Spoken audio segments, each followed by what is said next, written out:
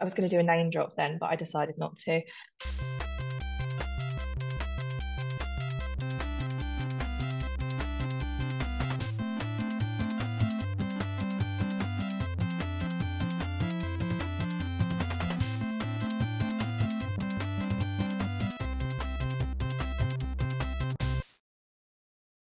Welcome to Thinking Deeply about Primary Education, the podcast that gives you a peek inside the minds of some truly inspirational teachers.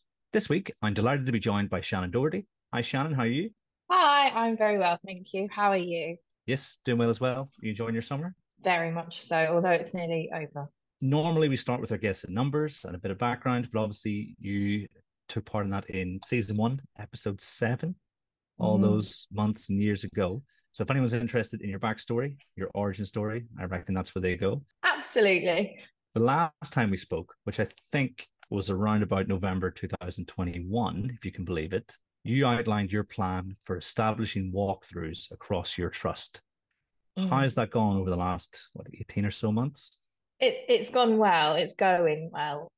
So for anyone who, for whatever reason, hasn't listened to that episode, I can give you a brief rundown of what I said. So we have 11 schools, nine primary, two secondary, nine Church of England, two community, nine in Bromley, two in Rye.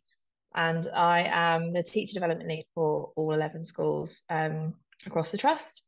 And so initially we put in place a teacher development lead in every school so that we had like a team who kind of driving professional development and implementing walkthroughs. That's gone really well. That team, a couple of people have changed roles. One of them's gone on to be a head teacher at one of our schools, so we've had a couple of changes in the team. But it's a really strong team. They're really enthusiastic, which helps me. We had Tom Sherrington come and do a keynote at one of our trust conferences, and that kind of enthused everyone quite a lot, despite the fact that I'd been talking about it for a long time. You know, it helps to have that external person, particularly someone who wrote the book on the stuff that we're implementing. So, thinking about how it's gone. So, year one, we were sort of just thinking about every school choosing walkthroughs that they could work on as a whole staff and exploring the materials that way rather than jumping into people having like their individual walkthroughs or choosing their own paths. We thought go through it as a team first, address problems that are common across the school. That went really well. So every primary school chose like two or three walkthroughs to work on. The secondaries work slightly differently. Obviously, they've got departments, and one of them has a lot more staff than we do in our primaries. So they had like departmental walkthroughs, and they kind of worked on whole school focuses as well. Interesting, like in our primary schools, a lot of them focused on deliberate vocabulary development, which I guess won't probably be a surprise to anyone who's a primary teacher because we saw language plummet after COVID. And actually, I made a joke the other day when we were at research at Düsseldorf about saying how long can I stay after COVID for until it no longer becomes relevant. But I think I just can for now. So the first year was just exploring, implementing, getting people used to it, and that went really well. Feedback was really positive. People kind of could see the direction that we were moving in, which was all I really wanted from the first year. Year two, I kind of wanted to push coaching a bit more. The front of the walkthroughs book say they are like 5-step guides for instructional coaching. We had a lot of people ask what instructional coaching was. So we kind of trained some people up a bit. We had Josh Goodrich come in from Step Lab.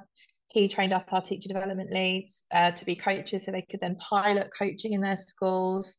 And then we kind of wanted schools to take the reins a bit more. So they said to me, "Oh, well, do we choose three again this year?" And I was like, "Just choose what you want, work on it however you want because it's your school. It shouldn't be the me coming in and pushing it or shaping it. It should be the people in the school." So we had a nice range of approaches. We had one school just said, look, we're just going to consolidate the ones that we've worked on and make sure they're fully embedded, which I completely encouraged. We had a couple of schools choose one of the walkthroughs areas. So one school chose explaining and modelling, one chose retrieval and practice, and then their staff chose individual walkthroughs from those areas, which worked quite nicely.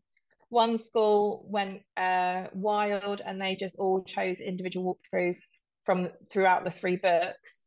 Probably that was the hardest one to keep track of and manage, but I think it probably had the most buy-in from the staff because it really was coming from them. So I think, it's going well. We've obviously, made some tweaks and changed things along the way. I'm going slower than I thought I would have to go. But I guess that's not a surprise. I probably was too ambitious with my initial plan.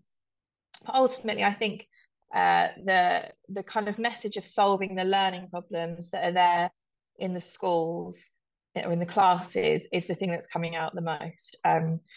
It's not about picking something that you've seen on Twitter or Facebook. It's about looking at what your cohort needs, what your school needs, and finding a technique or something to work on to mitigate those areas. And I think that's the thing that I think is going the best at the moment because people are looking at the needs in their school and they're choosing what to work on through walkthroughs with that rather than just going, oh, cold calling looks nice, or oh, let's do this because I've seen someone talk about it at a conference. So yeah, I think it's going well. There's obviously areas to improve, but I'm really happy with what we're doing so far. Nice. I mean, when you walk around your classes, trying to get a feel for how things are going, does it feel Mm. like teachers are being more deliberate in their practice? Do you see those individual walkthroughs coming through? Yeah, I think you do. So I've been really fortunate where when I started this role, I was out a morning a week for it, which is not a lot of time. And I'm saying it to someone once. I was going to do a name drop then, but I decided not to. But I remember saying it to someone once and said, like, I've got a morning a week, and they said, for how many schools? And I said 11, and they were like, that's impossible. I said in the first year when we were just kind of testing it out and exploring, it was okay. Now I have half a week. So I have a zero point 0.5 teaching contract at one of our schools and a zero point 0.5 trust contract, which makes it much more manageable. So now I get to go around to the schools much more than I used to. And in some schools, I've been there sort of every 2 weeks on a Wednesday morning. In other schools, I've gone in a couple of times a half term. And I get to know what the teachers are working on, what the schools are working on, and I see it coming out. And I can see that the the work that went into like the deliberate vocabulary development work from last year, I can see that still happening in classes and up on walls. And I can see people using that technique, even though it's not something they're kind of consciously working on, it's still there embedded in their practice, which I guess is what you want to see. But there's a lot of people working on explaining and modeling walkthroughs. And when I walk around and I have a wander, I can see them putting that into practice. I think the obvious one for me, like the live modeling walkthrough, one of the steps is like sharing your messy thinking or narrating your messy thinking and making sure your thought process is really clear. And you can see teachers doing that really well. It's just nice to see that it is having an impact. And when you talk to the staff, they say that they're enjoying working on them, and that they've enjoyed picking them. So the impact is there. I think it will just grow. It's never going to be fully perfect, but I can see it working. Nice. Yeah, I mean, that must be great. It must be good to walk around and see those things because you can see like tangible, this is going to hopefully make a difference. I mean, you Mm. mentioned Step Lab, and since Lloyd and Adam went to I think it was the Step Lab launch a while ago, I've been Mm. hearing more and more about it. And lots of the research ed speakers were talking about how they were using it in their school. Were walkthroughs and Step Lab compatible with each other? Because I know that instructional coaching has its own subdivisions in terms of how we Mhm. should implement instructional coaching. What's the relationship like there? Yeah, so I think for a couple of years, people were sort of saying, "Oh, we have walkthroughs, we have a subscription to walkthroughs, and we're using StepLab." StepLab had their own action steps, their own ways of navigating that platform, but they're actually joining forces now. And so now you can have a joint subscription where you can access the walkthrough steps and the walkthrough materials on StepLab. So I think that makes life a lot easier. But they're definitely compatible if that's the way that schools want to go. We have looked at it as a trust, and it's just about I guess it's where you spend your money, isn't it, at the moment? And it's not something we're going to do now because we're implementing something new for next year that really needs our focus. But we have said actually it might be something to look at in a year's time and see, once other schools have done it for a year, see how they've gone. Yeah, I mean, if anything's clear, it's a coaching's a massive time investment as well. Listening to Lloyd talk about how much the lengths he goes to. So yeah, so I think you're Mm. just right to be prudent on that decision making. But it's good to hear there because you got some really big thinkers across both those groups, and the fact that they're compatible with each other is really, really positive, I think. Sounds like things appear to be going really, really well. What do you think is the secret to your success? It's funny. I was looking at how am I going to talk about my success without cringing massively.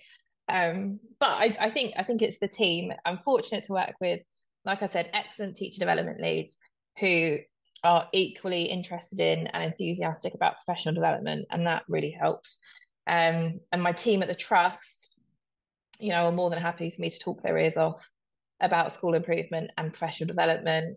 Um, my line manager, I think, has really boosted my confidence and actually, given me the room to grow as a leader and kind of try things out. She is our director of training development, Laura, and often we have like conversations on our stairs up to our office. If you can imagine, like Romeo and Juliet, I'm usually sort of at the top and she's down the bottom, and for some reason that seems to be where we find success because we shoot ideas around and then somehow we get our best thinking from that.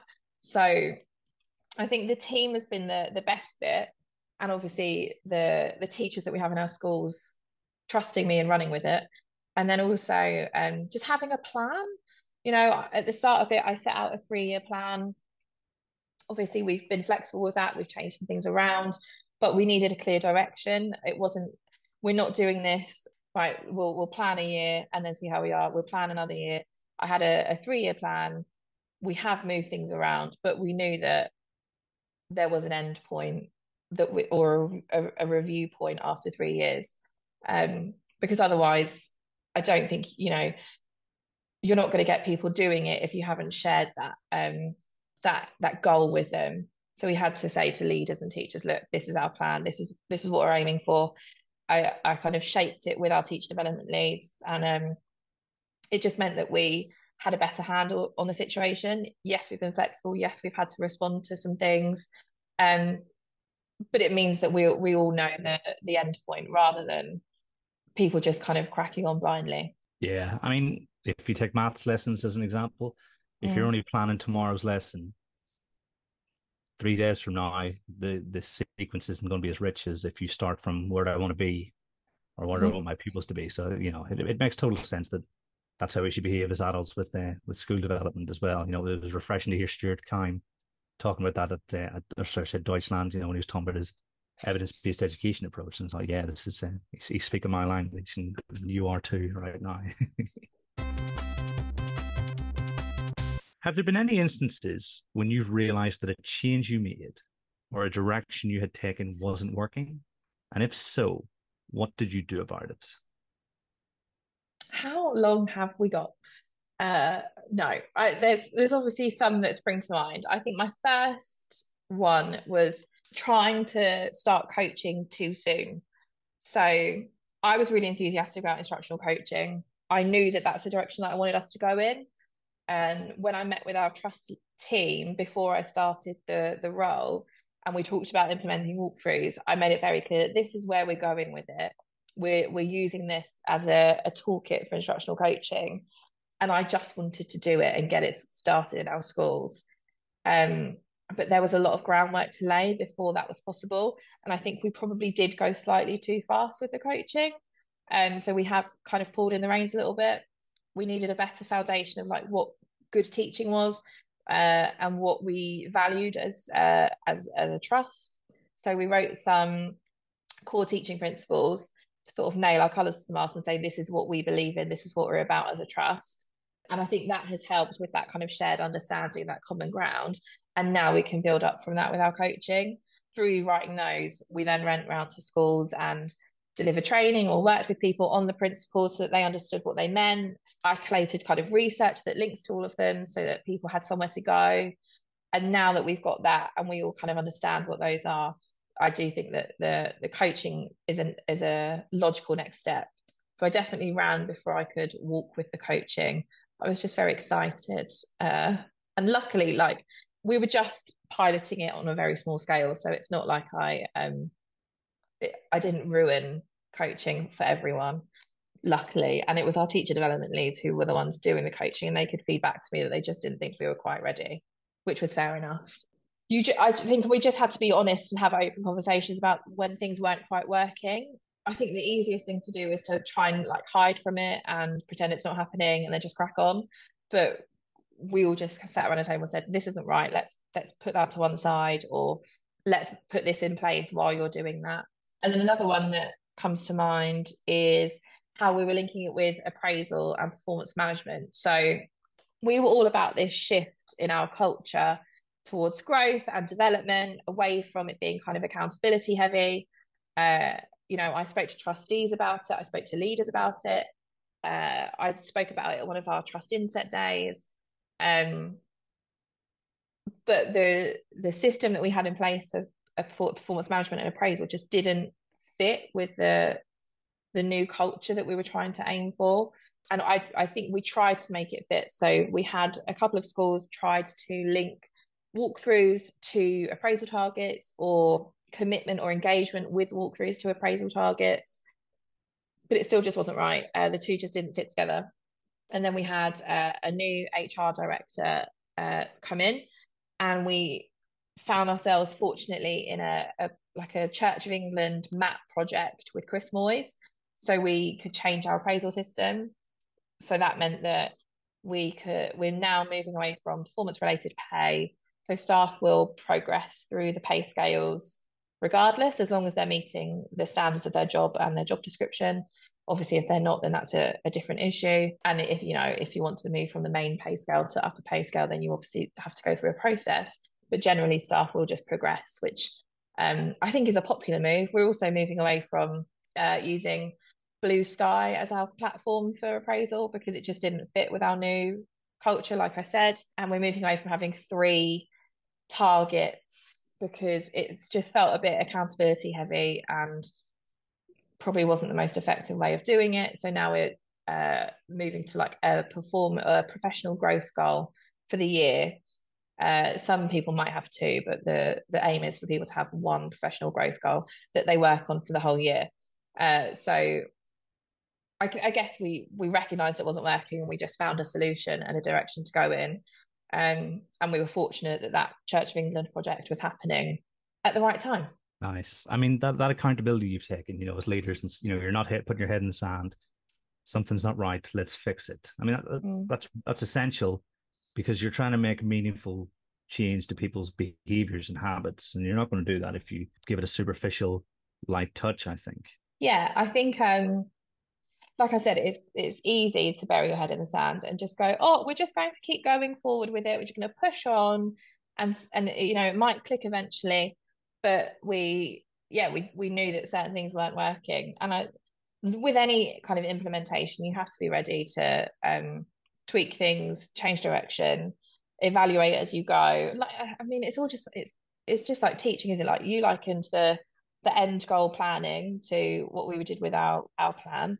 All of that, you're just assessing it as you go and making decisions. That's what we do as effective teachers. So it's amazing how much it mirrors what we do on a leadership level. Yeah, big time. I mean, I recently spoke to Ben Ebden on the podcast about his career change from the city to teaching, I think after 25 years in his previous profession. And he said the biggest challenge was a self-imposed one. It was trying to do too much too soon. And it's amazing Mm-hmm. that even much further into your career, the same thing is there, and only it's in a leadership capacity as opposed to an individual capacity. So yeah, I said to them at the time, I think everyone suffers from that all the time. Certainly those of us who find education to be a worthwhile hobby as well as a job. So yes, I mean, really, really interesting parallels there. Yeah, and I think we're probably really good at dishing out advice and saying, oh, don't bite off more than you can chew and go slowly. But when it comes to ourselves, we just want to like go, go, go and get it done because, like you said, it's a hobby for us. It's exciting. We're interested in it. And we want to see it at that end place.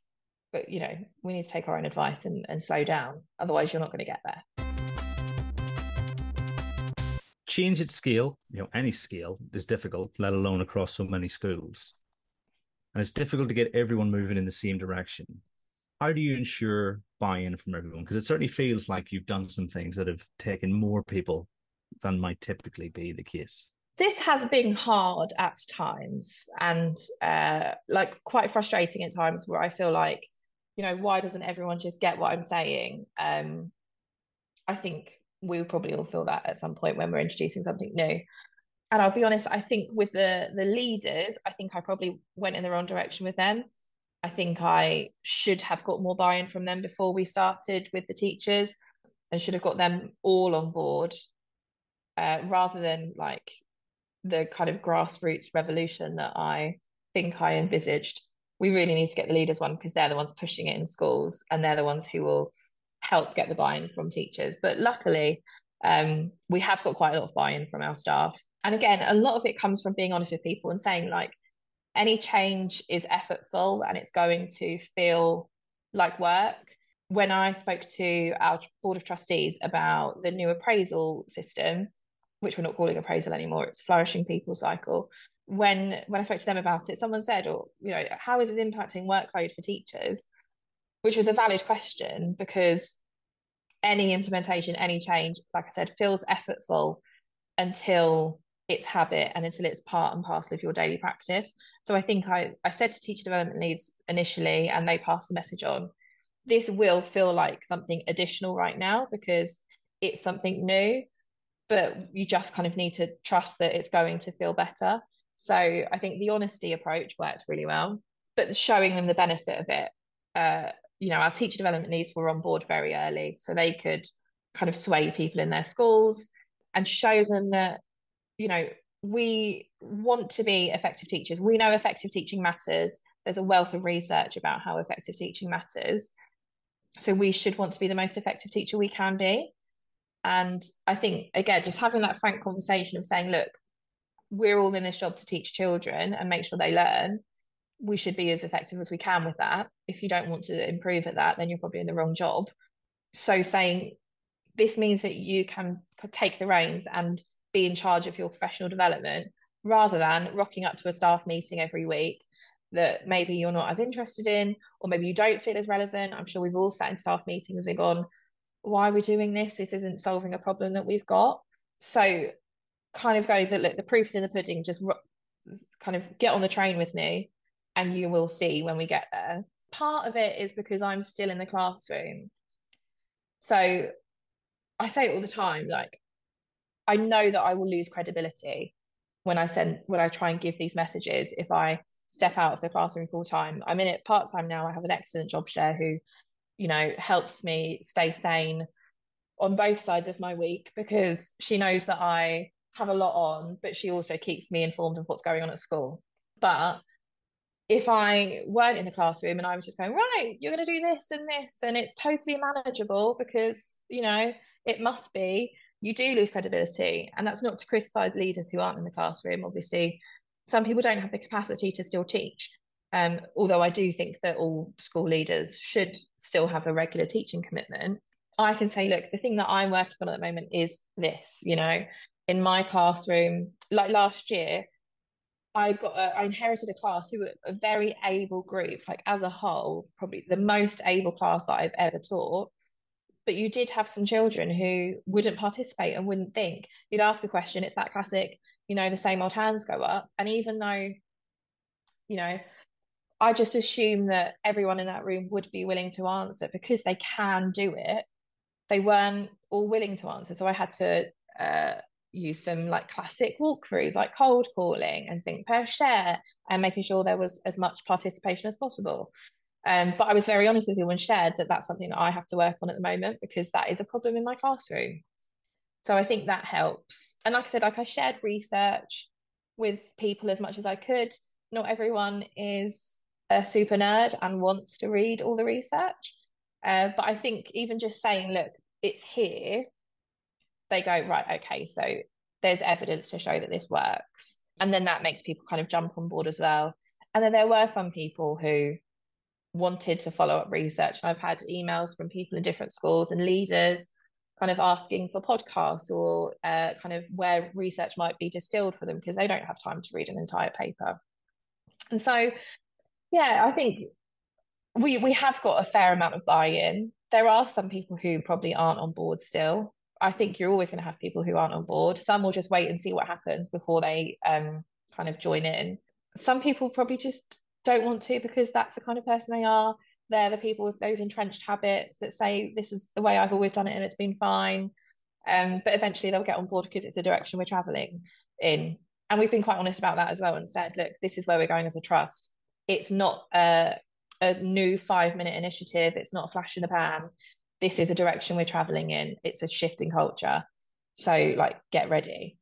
And we know that some of our staff have come from schools where they've got quite a lot of baggage of.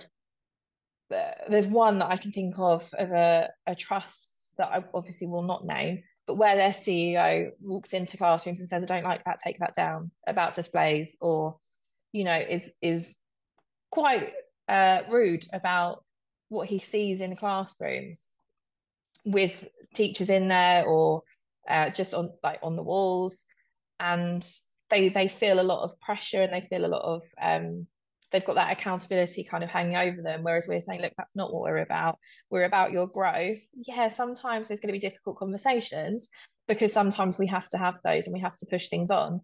But it's all because we want to make you a more effective teacher because effective teaching matters because our children need to learn as much as they can. So I think people get it because of the message is the same again and again. Yeah, and I think, I mean, from the signs of it, in 3-4 years' time, the vast majority, if not everybody, will be on board or will have moved on because it's not for them. But I mean, if you compare that, it sounds like it could potentially be quite toxic leadership style. I'm not saying anything that you described was toxic per se, but it alludes to the possibility. And then the system you've set up where people are being supported and given time, it's night and day, So I don't know why you wouldn't want to work in that. And I think your example of things going wrong in your own class is massive, because no lesson's perfect, even if you've 30, 40 years, you're still going to make mistakes. You're going to forget things because you're making so many decisions every day. So I think it really is really powerful. And I think it's a lot more common these days for people, assistant head teachers, deputy head teachers in particular, to be in the classroom because normally they're the teachers and the leaders who are giving the message about pedagogy. I think I see head teacher turning into this administration role bit by bit. I don't know, maybe I don't know, probably was already happening before the pandemic, but certainly there seems to be more and more administration to do. But I know that some heads do try to get out there and at least cover a couple of classes. No, Lucy does at Lloyd School, doesn't she? She covers one of the year 6 classes. Yeah, and my head teacher, Sophie, she covers year 2 PPA every week. So there's an afternoon a week that she is teaching, and that definitely helps. And our deputy head teacher he's in year 5 half the week, so he teaches as well. And yeah, for them to say, look, we're also working on this when we're in the classroom, definitely does make a difference.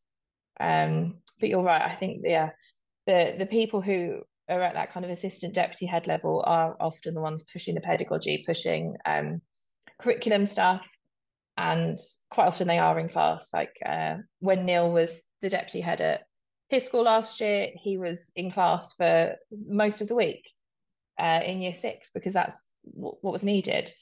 If they're not a class teacher or a job share of a class, they need to be covering some PPA and they need to be willing to also implement these things that other people are implementing as well, because everyone's got something to work on. Absolutely. I mean, obviously, Neil is the infamous deputy head of South London. So the fact that he's only teaching in one class is a bit disappointing because he should try and get as many of those classes as possible. Yeah, he should be taking on all of those boroughs in South London and like beyond, really. I don't know why it's lacking. For all of you Kofi, Ko-Fi, Kofufu, however you pronounce it, you damn lovely supporters. It's a song going out to you, to you.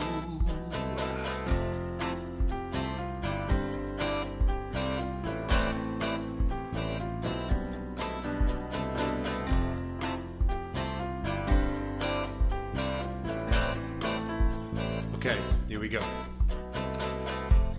Nikki, Anna P, Seb D, Stephanie Taylor, Mrs. B, Taya, Adam, Katie, Liv Dempsey, Becca, Jenford, Susie, Brown, and CEO, Netchio, Rachel, I am Al, Jessica, Tom Oakley, Tom Brassington, Jessica, Tom Oakley, Tom Brassington, LJ, and last but not least, my lovely little Amy Bill. So they help us pay the bills. So a massive thank you out to Dappy family. Coffee supporters help us keeping it ad-free. There's far more content coming just round the bend. Thank you all for helping our very special friends. Very special friends.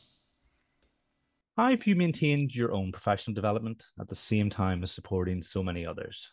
This one, I know that I have had a lot of professional development this year, but it's hard to think about necessarily where that comes from. One obvious one is that I was doing my NPQSL, which I started in my last school, which was another school in our trust. I just continued it when I moved to this school. I was doing it with ambition. So that was helpful because that was like a weekly or fortnightly kind of nugget of CPD that was very high quality, kept my kind of brain ticking along, kept me thinking and learning. So that was an obvious one. I think where I have been like 0.5 in the trust this year, and it feels a bit like bad to say it, that I've been able to read as part of my job. And it did take my line manager Laura to say to me, like, no, you are allowed to do the reading in your work hours because that is part of your job. Part of your job is reading the research and distilling it for people and sharing it with our staff and like reading the books. So I've been quite fortunate that, I've been able to on a Tuesday afternoon sit and read a book or a research paper or watch a webinar or listen to an episode of Thinking Deeply About Primary Education because it's relevant to my role. It's been a bit of a game changer for me because it means that it's freed up my evenings a bit.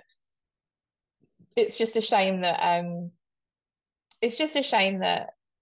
there isn't that time for everyone. I think I've said before, I don't know if I said it on the podcast or I just said it on Twitter, but if I were in charge of the world of education, like every teacher would get an hour of professional reading time a week because it's important to ring fence that, I think. Anyway, I'll get off of my soapbox. I've also been facilitating and coaching on the NPQ leading teaching with the Church of England. So even though I've been the one facilitating it and doing the coaching sessions, I feel like I'm still learning quite a lot while doing that. I'm learning about delivering those materials. I'm learning about that course, more in depth than I know about the other NPQs. So that's been quite a nice bit of additional PD for me that I'm going to continue this year. And then obviously I mentioned earlier on that I was part of that project with Chris Moyes and the Church of England, and that involved I think it was 3 face-to-face days and some online sessions, and learning from him has been really he's opened my mind to things that I thought I'd like made my mind up about because he's very much a no nonsense man. I'm sure that comes across on Twitter sometimes. He's very direct with his opinions, but when I've said to him, well, what do you think about this? He's really honest with me, and he's delivered things on the growing great teachers kind of appraisal process that he's implemented in his old trust, and which has kind of shaped the one that we're doing at Aquinas. But he's also given us sessions on things like giving feedback or receiving feedback, like self-evaluation, like using the standards of people's jobs. So that's something that we've brought into our new system, using the teacher standards, and we've got leadership TA standards as well that we're using. So that's been an excellent source of professional development for me this year. And then obviously I can't forget about the CPD that I source outside of the working week. You know, I think we've done something like 7 research heads this year or last year, and two maths comps, I think. I don't think we did all of them, but that sort of stuff I think is invaluable because I really am in charge of it then. So when we went to the one in Dusseldorf, I went and saw Tom Brackington's excellent geography session, which if it were in my working week, I probably wouldn't do. If it were my trust side of my working week, I probably wouldn't get to do because it's not directly related. But in my teaching side of the week, I'm our curriculum lead in the school. So it was perfect for me to go and see that. Obviously, I'm all for schools providing teachers with personalised and high quality PD, but there is also excellent stuff outside of it as well. I think I could probably do better at prioritizing my professional development. I think when I talk about is that evaluation of CPD providers that says like barely 1% of training is effective in improving classroom practice, that I quote when I do like a walkthroughs training or the talk I was doing at Research Eds last year. And one of the reasons that people, you know, that transfer isn't made is because we are time poor and we prioritize things like the children or maybe organizational things, admin things before our own professional development. And I'm probably very guilty of that, where I probably don't prioritize my PD as much as I should do because I'm like, oh, but I want to prioritize everyone else's. But probably a bit of a goal for me for next year is to make sure that I still get what I need as a leader. I mean, it sounds like you've done tons. I mean, doing an MPQ is no mean feat. Mm, And particularly when the assessment is secondary based, that's going to take some yeah, serious thinking time to yeah, get your head around. Yeah, so I mean, I think you've got a really healthy approach to your own development, and also the reflection you do as you go through these experiences for the first or second time. mm, That's massive for your learning because then you start to make a mental model of how you'll behave in future, and then that saves you time down the line. So, yeah, I mean, I mm. think if you compare it to lots of people CPD, I think you're doing well, and obviously reaping the rewards as a result. Yeah, I hope so. I probably am. I'm often just hard on myself, thinking I could do more and do better. So maybe I have done enough this year. Now, you spend quite a bit of time, I don't know, maybe a bit of time, not quite a bit of time, Mm. supporting schools outside your trust as a walkthroughs mentor. Is that the official title? Yeah, trainer, mentor, I guess that it changes depending on what they need from me. What's this like? And would you recommend it to other leaders with a similar interest in coaching? Because it feels like a nice next step where you get to still be in the Mm. class, but you still get to do that sort of school to school support. Yeah, this role has been so good to be able to do this year. I've been fortunate in that I haven't counted, but quite a few schools, a couple of trusts, to support them with a range of things to do with walkthroughs.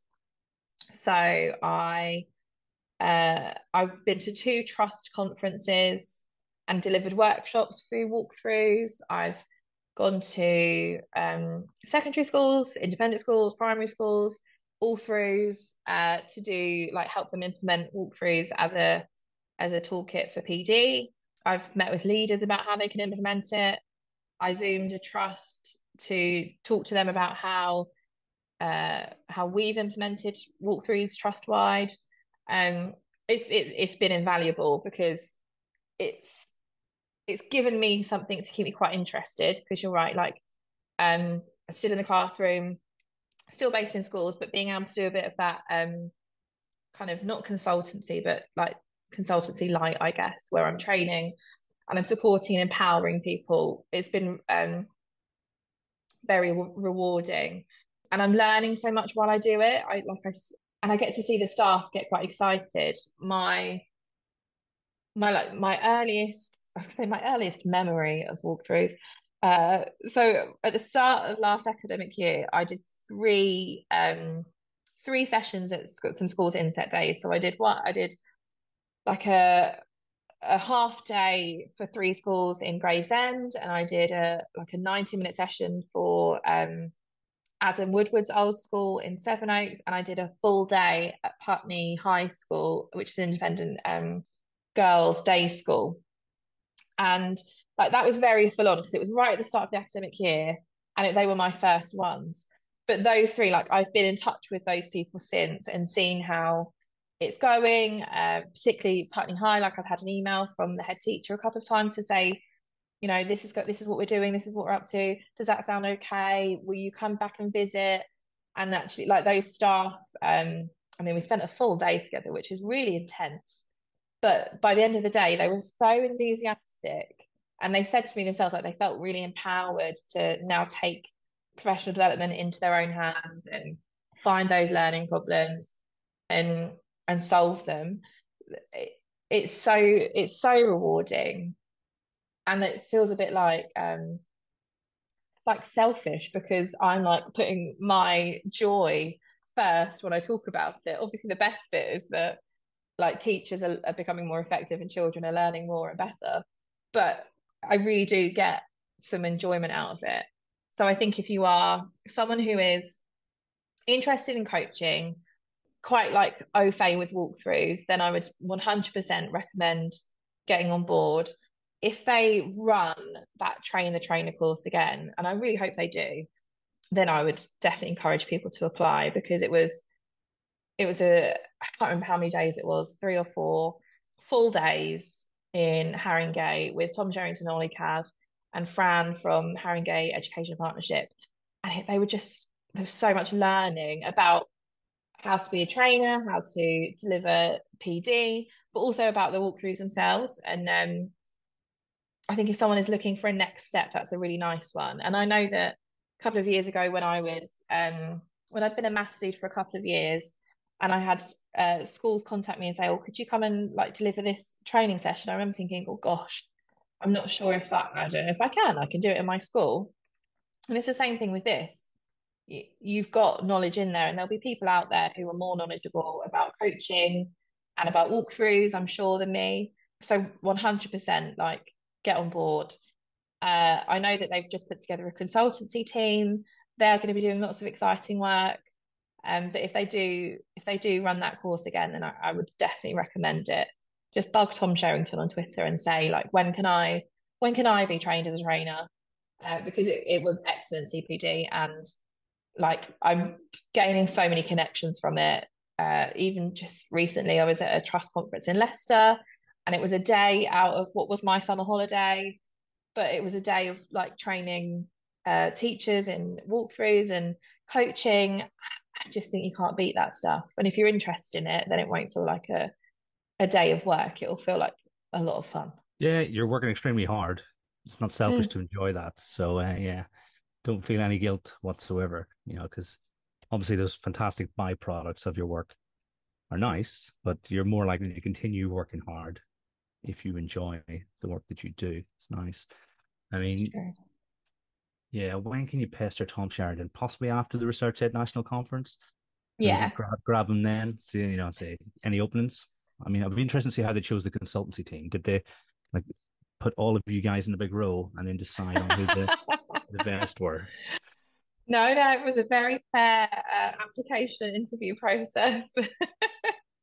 But they're a great team. So you've got I don't know everyone that's involved with the consultancy, but like Nikki Sullivan, who's on Twitter, and she's a big podcast fan. She's part of that team, and now Matt Stone is working for them, so he'll be part of that team as well. And they're really good people who really know their onions. Their Nice. I mean, that's walkthroughs fantastic. onions. He just reminded me I need to speak to Matt about being on the podcast because we spoke at Research Ed Cymru. Oh yeah, he's excellent. I've been extremely busy since then. I'll reach out to him soon and sort that out. Yeah, no, I mean that sounds fantastic. And yeah, Nikki seems to listen to more podcasts than I do, and I think I listen to quite a lot. I know. So that's brilliant. Yeah, it's a fantastic way to engage with your professional development. Have you any final advice for anyone who's trying to develop the professional development culture in their school feeling Mm. enthused having listened to this episode? I'm sure I can think of things, and I made some notes. So, if you're one of the people on Spotify watching and I look to the side, that's why, because I want to get this bit right. So I know I've said this before, and I know that Lloyd, I was going to call him Lloyd William Jones to annoy him, but Lloyd Williams Jones has said this too. You need to go slowly. You have to slow down to be able to get the progress that you want to get. Um, to shift culture is a really big project. It's like school improvement. There are no overnight wins. There are no quick fixes. There are no kind of silver bullets. You just have to do the work. So I think go slowly, have a plan, but be flexible with it. You know, don't stick to your plan too rigidly because it might be to your detriment. Seek advice from others. Don't do it alone because there's a lot of experience and expertise out there. Get a team of early adopters who will champion that work with you and and share the message to people.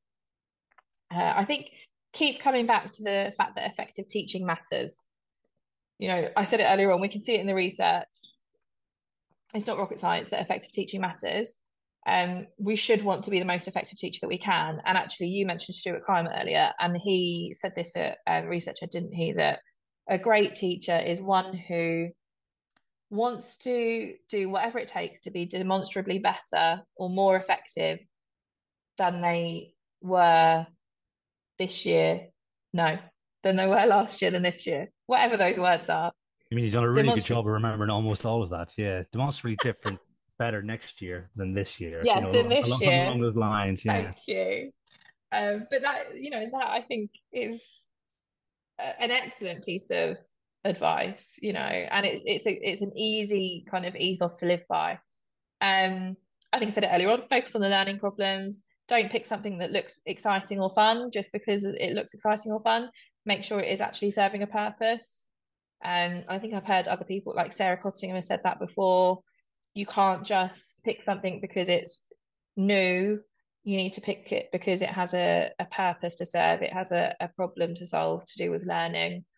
Don't scrimp on training because you can never say that message too many times.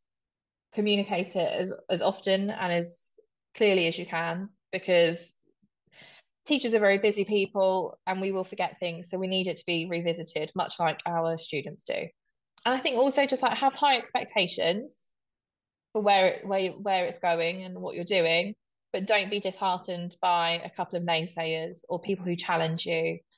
One, because some people just like to be a bit contrary, and two, because it's the people who challenge you make you think more and make you clarify why you're doing it, and that's probably some of those people who have questioned me and challenged me this year and last year are they've probably helped me more than the people who've just said yes.